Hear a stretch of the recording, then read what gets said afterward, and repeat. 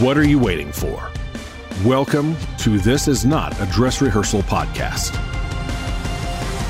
Stop holding your breath, waiting for perfect conditions before you move through the world. Tune in for real stories of real people who understand the freedom to live well.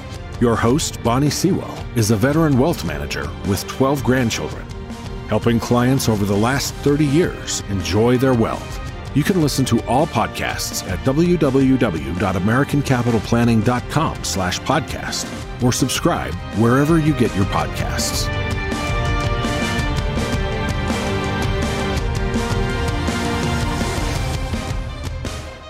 Today we're speaking with Sandra Havillac.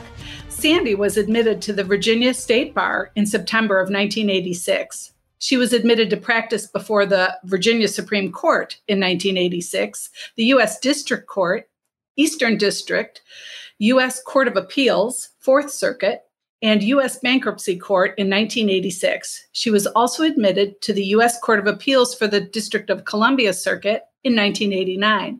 She received her JD from George Mason University School of Law in 1986 and her BA from King's College in 1982, having graduated magna cum laude. Sandy's law practice focuses on family law, divorce, domestic relations, equitable distribution, spousal support, child custody, premarital agreements, post-divorce modifications, juvenile law, abuse and neglect, guardianship, and appellant practice. She's been recognized so many places, including in the Washingtonian, as top family law lawyer since 2017, Washington, D.C., Virginia super lawyer since 2007. Northern Virginia top lawyer since 2008 and best lawyer in America since 2014. She's AV peer-reviewed, rated by Martindale-Hubbell. She was the recipient of the Northern Virginia Women's Attorneys Association Women of the Year Award in 2016 and was a leader in the law, Virginia Lawyers Weekly class of 2015. Virginia Lawyers Media. She's the immediate past chair of the Virginia State Bar Disciplinary Board and served on the Virginia State Bar Standing Committee on Legal Ethics, the 5th District Disciplinary Committee, and the Virginia State Bar Professionalism Faculty. Sandy has served on the Boyd Graves Conference since 1993 and the Virginia Bar Association Commission on Special Needs of Children. She's past president of the Virginia Women's Attorneys Association and past chair of the Fairfax Bar Association Juvenile Court Committee and Judicial Selection Committee. As you can see, Sandy is an active member of the American Bar Association. Welcome, Sandy. Hi, Bonnie. Thank you for having me. You're welcome. I'm excited to speak with you today on so many levels. We work together often on cases, but I am also aware of your deep background, and your work often involves even more time in the world of divorce than ours does because it's what you do exclusively. What made you choose this career that you're so clearly successful in? Well, I didn't really choose this career. This career chose me. I clerked for a law firm that did criminal law throughout law school, and I was promised a job when I passed the bar. When I did, in fact, pass the bar, the men I worked for weren't ready for a female lawyer. So I moved on to a larger firm that did commercial litigation, real estate, and other things, including family law. When that firm imploded, I joined a colleague of mine in the private practice of law, and juvenile court became my home. I did court-appointed work and started doing a lot of family law cases. And family law is a particularly emotional place in the law, I would say. How have you, because you didn't intend to start in family law, how have you adapted to that over the years? It is a very emotional field to be in. I try to balance myself against the client's emotional well-being, and I try and encourage clients to work with therapists and other people and use me as their lawyer. We do the same. That's great advice. In the over 3+ decades that you've had a front row seat to the divorce industry, what are the most significant changes that you've seen? Well, clearly right now, technology.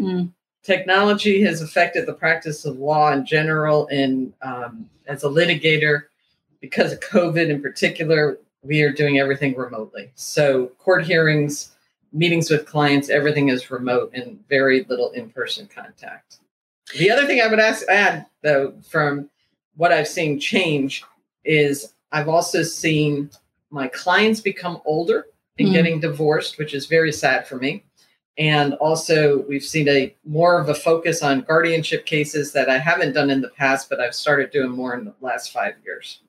So talk a little bit about that. What is a guardianship case? Well, a guardianship case is when someone who's under a disability, in my case, what it is really older people whose children think that the parent can't take care of themselves. So then there becomes a fight over whether they can or cannot take care of themselves. It's kind of like a divorce, except with children, or sometimes spouses, but it's mostly children. Interesting. Okay. In the U.S., people are not required to use an attorney to divorce. I'm not sure who would ever do that in their right mind anyway, but in every case, it's essential to know your legal rights. Why else is it really a good idea to choose an attorney to represent them? I think in family law cases, it's a disservice to yourself if you don't hire someone to help you through the process, especially when you have issues like spousal support, military retirements, general retirements, because if your agreement doesn't cover it, you're going to waive it and you don't realize it when you're doing it yourself. Well, and I'm going to put a fine point on that because I've read so many of the settlements you've written. Everyone hopes when they get divorced, and I've been divorced, you hope that that settlement paper goes into a drawer and never needs to be pulled back out again.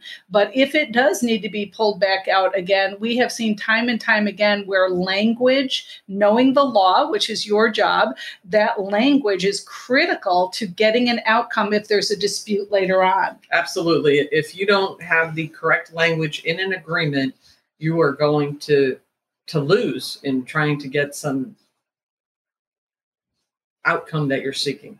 The other thing I'd like to amplify here is how creative the law really can be when you have an excellent attorney. And I know that most of the settlements will include some version of disposing of or trading property. Yes. So talk just for a minute about how creative you can be from we might refinance this property, we might sell this property, all the different ways you can arrange the language to accommodate either of those choices. Right. That's important, especially if you're settling a case. If you're going to court, you're limited by what the statute provides. But if you're trying to settle a case, it's really important to think about what assets you want. Can you swap assets?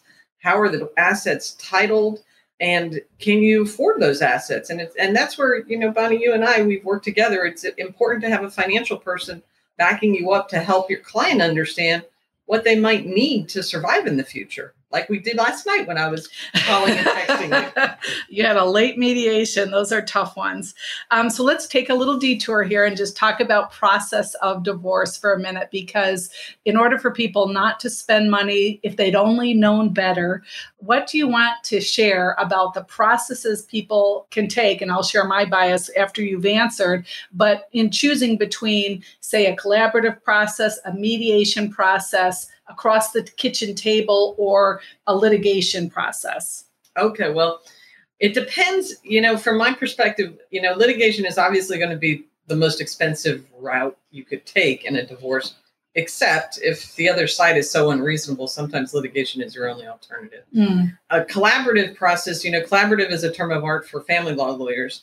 And I'm not a fan of collaborative law in the sense that if you hired me and it doesn't work out, then you have to find a new lawyer. And to me, that's also flushing money down the toilet.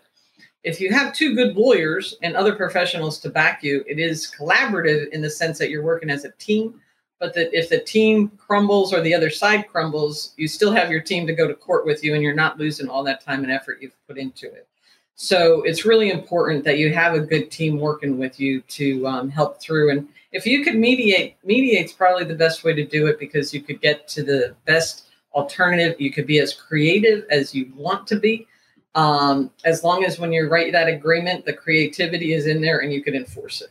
So my bias is very close to what you've just described in terms of, I think the smartest financial use of money in a divorce process, aside from hiring a financial professional to help you understand your money if you don't, is the attorney choice. And then, hopefully your spouse is making a great choice there too. And those two strategic professionals are working on the behalf of each of you to wiggle their way to an outcome. And my only bias with mediation is we see too many well-intended spouses wanting to believe that their bad actor spouse, and they know that person best, but they choose not to look at who that person is. They determine that they want to go the mediation route only to find out what they really knew was true. This person isn't prepared to negotiate transparently. So back to the litigation piece we go. And that's always unfortunate. It's hard to watch, but it happens frequently. So that's on the spouse to understand the choices of the process and make those choices well. And my last bias is kitchen table. We see a lot of women who want to be friendly in the divorce process. And I'm picking on women because they typically are the underdog in terms of understanding their marital estate, which is what's going to get split. And they're trying to agree to things that they just don't understand the impact of. So thank you for your amplification of the process choices, which actually, are even bigger in terms of there's different ways to mediate and so forth. But your attorney's going to explain all that to you. And I just think the other thing that you and I have seen is people that change attorneys more than once. I think 4 is not uncommon, unfortunately. So there's a lot of things that go into picking an attorney. Unfortunately, it's not enough at the front end. What should someone hiring a family law attorney focus on to get it right the first time? I personally believe that people should interview, especially if this is a new process for them, more than one attorney. You don't know what the attorney is going to, every attorney is different. And so I think it's important that you meet different lawyers, see what their approach is, and see who you feel the most comfortable with. I'll tell you as a general policy, I won't come into a case, especially if there's litigation that's already started, as a number 2 lawyer. I certainly won't do a number 3 lawyer. And my only exception to that is if it comes from a referral source that I trust and I know I could rely upon. But the person who is hiring the lawyer needs to feel comfortable. A lot of times it's expensive. You might have to spend a couple $1,000s to meet with different lawyers, but you have to hire someone you feel comfortable with. And generally, the process takes a year, if not longer, depending upon your jurisdiction. So setting the expectation of how long these things take, given that it's, you're dealing with a court system in some cases outside, you don't control their timeline, correct, obviously. And then depending on where we're standing, there's certain laws in certain states that require you to take a waiting period. Exactly. In Virginia, if you have children and an agreement, you could get divorced in a year. If you have no children and an agreement, you could get divorced in 6 months. But if you have no agreement, you're separate and apart for a year, and then you go to court. So there are delays in the whole process. I think there's another important aspect when we're helping people watch their pocketbook that you've explained. I've seen you explain to clients before about it doesn't have to be sandy all the time if they hire your office. So talk a little bit about how you spread the charges around. Yes. In my office, we have paralegals that are from $75 an hour up, associates, and myself at $450 an hour. So you don't need me to do basic discovery issues or draft pleadings. Of course, I review just about everything that goes out of my office, but there's some things that you really need to let a young staff member do because it's going to be cost effective for the client at the end of the day. So I think that putting the fine point on that is really important. When you're interviewing attorneys, you want to look at their business setup. It is a business. There's no free lunches. So you want to examine whether they have the capacity and staff to accommodate you not having to pay the lawyer to do everything. I think that's a really key point. Absolutely. Along those lines, when I think about the depth of someone with your experience, I'm also aware that your hourly rate might be higher than another family law attorney just starting out. But can you talk about the ways that you manage that for a client, which you've just said? But I guess what I'm getting at, because it's the same issue we have in our office and with CPAs or any professional we hire, I really just want you to talk about how the value of hiring someone who knows what they're doing instead of learning on the client's dime. Just that is the point. Yeah, I think it's important.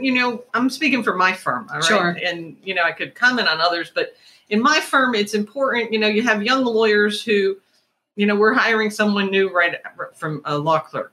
That person will be used to draft some basic pleadings, which we have, but, to work with the client to fill in the blanks, and it comes to me. But you're paying that person $100 an hour instead of $450. And sometimes clients, I always tell clients, I hope you like the person you're working with because then you don't have to pay me ever. But I oversee the big thing. And if you want me for court, I'm there for court.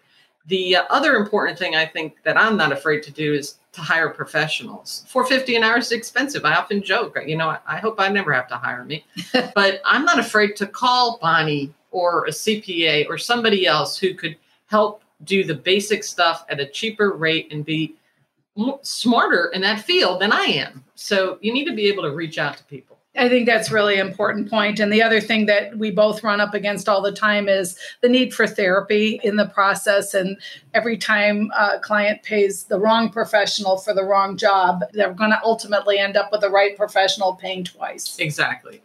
I tell clients all the time, I don't have my PhD. I'm not a therapist. I'm a lawyer. I'm a good lawyer. And I always recommend a therapist to help them get through this tough time. It's a tough time. Yeah. And for all my work in this field and my own life experience, I benefited greatly from therapy when my adult divorce was happening. So I do recommend that. There's probably nothing that you haven't seen over the years. Yet for somebody going through divorce, it actually feels like they're the only one it's happening to. And this is the first time this particular thing has ever happened. So how do you reassure clients that they will actually survive this process? Well, I don't think I've seen everything, because when I say that something new happens, it just blows me away. But I try and tell clients that, many people go through this and we'll get them through it.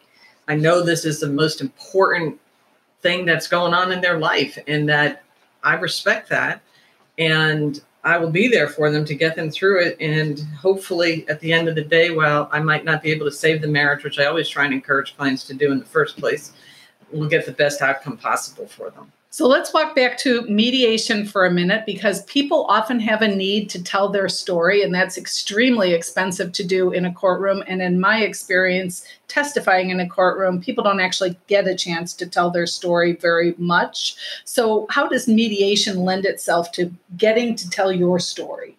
Well, we generally will use judges as our mediators, retired judges, to do mediations. And the nice thing about using a retired judge is, one, they've seen it, so they know what the case is about, and they've seen things like this before. But two, they come and they talk to you and they let you tell your story to the judge so that you're heard, and that when he's giving advice or guidance, he knows the background to it. You don't get that in a courtroom. Judges are not as sympathetic or as understanding, and you're bound by the rules of evidence.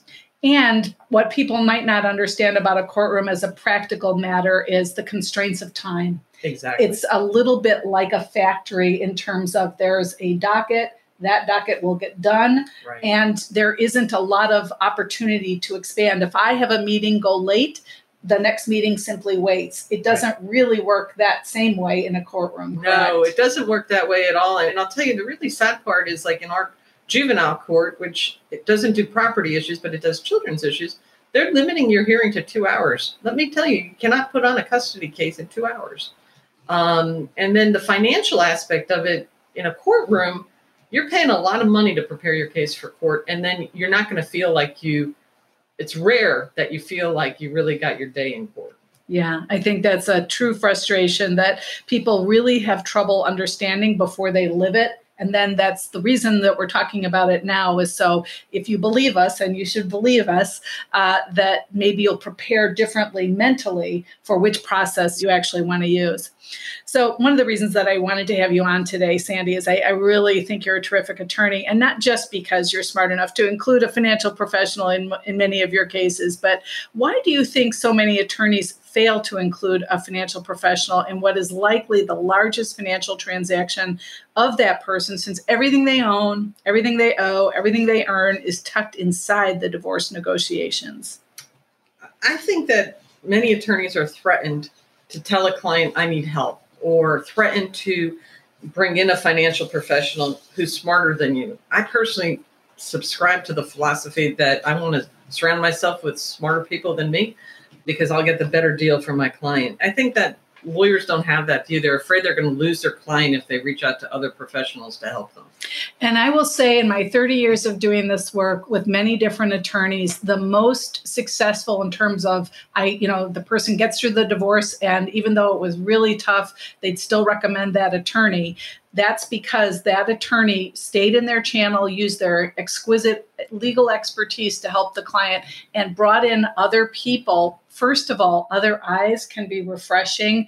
And I learn something new in most of the cases. So I just think that that's important for attorneys to hear, is that, our job in some ways is to make you look like a hero while you use your legal expertise, and we tend to those other details that you may not be as comfortable with in terms of the nitty gritty. How do we do it? What's the financial rule here, etc. Well, I just want to expand on that because, yesterday, we won't use names here, but it was so useful to me to have you on the phone and texting and emailing when we had questions that came up during mediation. The client needed to see the financial differences on spousal support and how that would impact her if we went from $5,000 to $4,000, and what were the tax ramifications.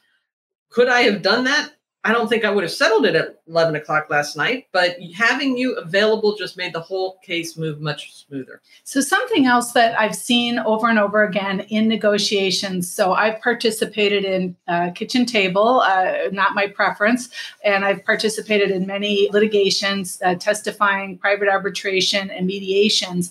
But there's a phenomenon that happens that I know you're well familiar with, and it's almost a fever that starts to heat up as we get close. Mm-hmm. Everyone's tired. Right. Everyone's tired, especially the client. And there's this fever to get to the end. And for me, that's the spot when the client starts to talk about the cost of freedom. Just get me out of here. I'll sign anything. And it is almost precisely at that time, because if you understand negotiation strategically, that's the time to be paying attention. Exactly. So we slow it down long enough to breathe and look at the numbers and digest those before we turn that fever over to signing. Absolutely. Absolutely. I think, I've been doing this for a lot of years. The one thing I've learned is, even as I get older, I can't focus. 11 o'clock at night, I'm checking out. Sure. So how do you expect a client to focus at 11 o'clock at night? It's really important that clients see agreements well before mediation, at least a shell, so they have read it as many times as I have. And all we're doing is really moving numbers and plugging in different things. Because if they can't, there's no way they're going to understand that agreement at 11 o'clock. I couldn't agree more. I feel like my work in divorce has taught me so much about marriage, and it did take me a do-over to get it right. What would you tell someone getting married today to think about from your side of the desk, all the things that you see before they tie that knot? I would really tell them, as I joke all the time, that I could write a book about the things I've seen.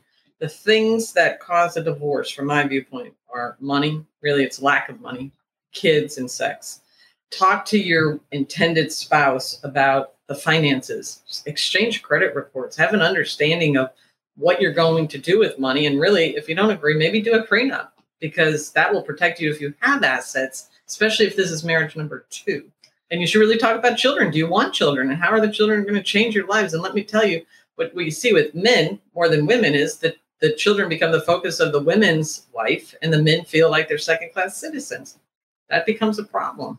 And then, of course, sex is always a problem. And we don't talk about money or sex, so that leaves the kids. Exactly. That's very, very interesting. But you touched on something in a prenup, certainly. So let's just talk a minute about prenups and postnups. Postnups in particular, because I think people don't even think about that as an option. They definitely don't. It's rare that you see clients who will call you and say, can I cover my assets now going forward? I just had that phone call, and we could cover it, but the spouse doesn't want to cover it. So she's going to be left getting a divorce if she wants to move forward with it. It's important, though, that you realize if your marriage is over and you need to protect your assets, get out. So you could do that. Yes. And then can't you also write an agreement if the people don't want to divorce? And I'm going to insert a couple of reasons we've seen over the years. Healthcare wants to continue, or a religious aspect. The idea of divorce is offensive to them, but they can't go forward in the same household. You can also write agreements to accommodate those situations, Absolutely. Right? Yes, Okay. You definitely could do that. So again, we're back to the creativity of the law, which I think people think of as rigid. Mm-hmm. But when you're dealing with smart attorneys, the creativity is there. Right.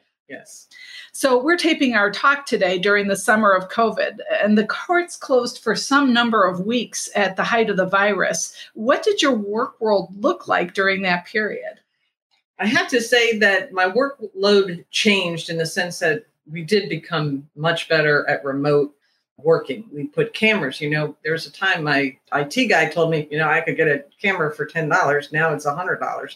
And hard to find. And hard to find. Yeah. And you have to put cameras on every computer. Yeah. Our courts did shut down for hearings except for emergencies and protective orders, but we had to switch our technology. I would say from the plus side, I didn't have traffic. We did not shut down my office. The deal in my office was everybody had to stay healthy. And if one person got it, the office was going to be shut down. We did get a lot of old stuff cleaned up that we never had time to do, but we kept working. Very good. And talking more about technology, AI, artificial intelligence, and blockchain technologies will one day change the way couples get information on their own finances as they face divorce versus the rather onerous process we have today of discovery and still some paper. What's your favorite technology that you use today, and what technology do you wish was available for your work? Well, I probably shouldn't say this, but I hate technology. I just hate it. I was joking with someone yesterday. I had to buy computer glasses because my eyes strain all the time. So I don't know if that's technology, but I had to do that. I think technology from helping me, of course, you have your Adobe, you have all different kinds of financial technology that is really big in the legal field, and we do that. But with regard to the practice, it's wreaked havoc on the practice because, your phones, people are recording everything. Nobody's aware of, you can't record, at least in Virginia, you can't record if I'm not present for the recording. You have nanny cams. I tried a whole case where all we did was play recordings all day. So to that end, I don't really like technology. Well, I do know that one thing that I've seen your office use, and I know other offices use it too, and you mentioned Adobe, that ability to search documents saves quite a bit of time. And then also, I think you focused on the problem when children are involved, technologies. Right. A little bit of a cold remedy. And then the expectations of clients using email like a chat function. There's a lot there to improve on. But I actually think things are going in the right direction in terms of if you've got one partner who just doesn't know what's going on in the marital estate and has to pull it out of the institutions. My hope for technology is that someday those things will be taken care of by Social Security number. Well, that would be wonderful. And I do think, from a discovery perspective, banks and everybody, they're getting up to the point where they will email you securely. I mean, so to that extent, technology is great. You get it on a thumb drive and it's searchable instead of having to sit down and comb through paper after page after page. That's wonderful about technology. Yeah. And there was something you said, too, that I wanted to jump in on, but I've lost that thought. So I'm going to go with when you're in a courtroom, is there very much technology used between the attorneys and the judge to present a case? Well, it's interesting you should raise that because I practice primarily in Fairfax County Circuit Court. Some of our judges are very technologically savvy and some of them aren't. Lawyers are some technologically savvy and some aren't. So when you're in a courtroom and you have a judge who has expectations of you using technology, you better use technology. One of the judges I know loves a particular med-mal firm because they come in for juries, and we don't have juries in family law cases, and they just put on a show. And they have experts there who are helping them and move it along. When I know I'm in a particular judge's courtroom, I will make sure I have somebody with me to make sure all my technology works. And technology is great when you know how to use it. Yes, that is so true. And it just is completely frustrating if it's not your day, right? If the gremlins have shown up. Yes. So I testify in court, private arbitration, and attend mediations. But even as a professional, I'm surprised at the wide disparity in experience and outcomes in any one of those venues on a given day. As an attorney who spends your days in these venues, what should the almost 30,000 Virginians, and if we're talking to a wider audience, all the people divorcing each year, what should they understand about perhaps a TV version that they have in their head and what they might actually experience in a courtroom? They're entirely different. The rules of evidence apply or should apply in family law cases, which they do not apply in TV land. It's not nearly as glamorous. Although I will say when I'm going to court, I tell clients all the time, it's all about the show. And you have to be able to put that show on, and you have to be able to impress a judge. And you have to understand, though, that we are all limited by the rules of evidence, and it's hard to get clients to understand that. Well, I'm really glad that you made the connection to theater, because that is often how we describe it too. Think of it as theater, right. And how engaged you are and who you're paying attention to and who you identify with. That's what's going on. Exactly. Yeah, that's a really good metaphor.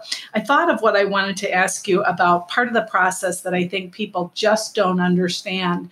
We harp on getting the documents because that can stand up to scrutiny in terms of, I remember this being true, or here's my Excel sheet that I made up. And we really rely on those documents because they do stand up to scrutiny. Can you talk a little bit more about the discovery process, what it means, how long it can take, when it doesn't work, and the cost of it? Well, discovery is probably the most expensive part of your divorce case. You get to, one, ask the other side to produce documents or answer questions. You get to issue subpoenas to institutions. You're also limited. Can you go out of state and find these places where money is being hidden?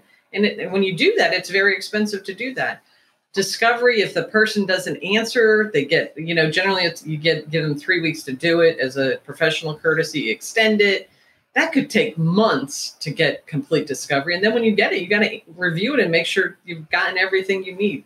It's probably the most expensive part, short of going to court, to getting everything together in a big case, a big financial case. Okay. And then before we kind of leave the subject of divorce particulars, I want to talk about support a little bit. Support is the transfer of income from one spouse to the other. It can be monthly. It can be a lump sum. There's a lot of different ways to do it. Again, creativity being your friend. But why is that the hardest conversation to have? Or do you think it is? It not only is it the hardest conversation to have, it's also the hardest thing to prove to a judge, right? Money, you cannot live as well on when you're living together as you do separately. Two people can't split up and have the same lifestyle they have. I love my clients who say to me, well, I used to do this, this, and this. Well, that's great, but you don't have the money to do this, this, and this. And so when you go to court, you have to prove not only your need, but an ability on the other side to pay. And what is your need? And that's where you become really invaluable to me, Bonnie. You always help clients understand this is where you're going to be. If you're young, are you working? And if you're not working, why aren't you working? And judges will tell you, go get a job. I tell clients when they're young, go get a job. Yesterday, my client was 57, 58 years old. The judge initially was like, well, why aren't you working? Well, she can't work. She hasn't worked for 27 years. She's not going to start now. Right. And it's an unreasonable expectation. But at the same time, living in Northern Virginia on $180,000 a year, which is the spouse's salary, doesn't go far. Doesn't go far. It's hard for people who live in less expensive places to appreciate that. And yet we wouldn't still be up there with New York and San Francisco Exactly. and some other places. Yeah, I find support a very difficult conversation. But one of the impediments to getting that done for someone is their inability to figure out how much they cost, Exactly. what they spend. So that's job one if you really want that to occur in your case. So switching gears a little bit, in addition to what you do in the legal field, you're also an accomplished businesswoman with employees. That's how your law firm is structured. And that you told us a little bit at the beginning about why you chose that path over working in someone else's law firm. But there's a lot involved in keeping a business running, Yes. You're in a building with rent or you own it. I don't know which, but the point is that there's a lot going on there. So talk about the business aspect of it and why you decided to do that versus, taking your skills and making a lot of money in someone else's firm. Well, I had the choice of staying at a firm or probably moving on to a different firm, but I decided that because of who I am, I wanted to be my own boss.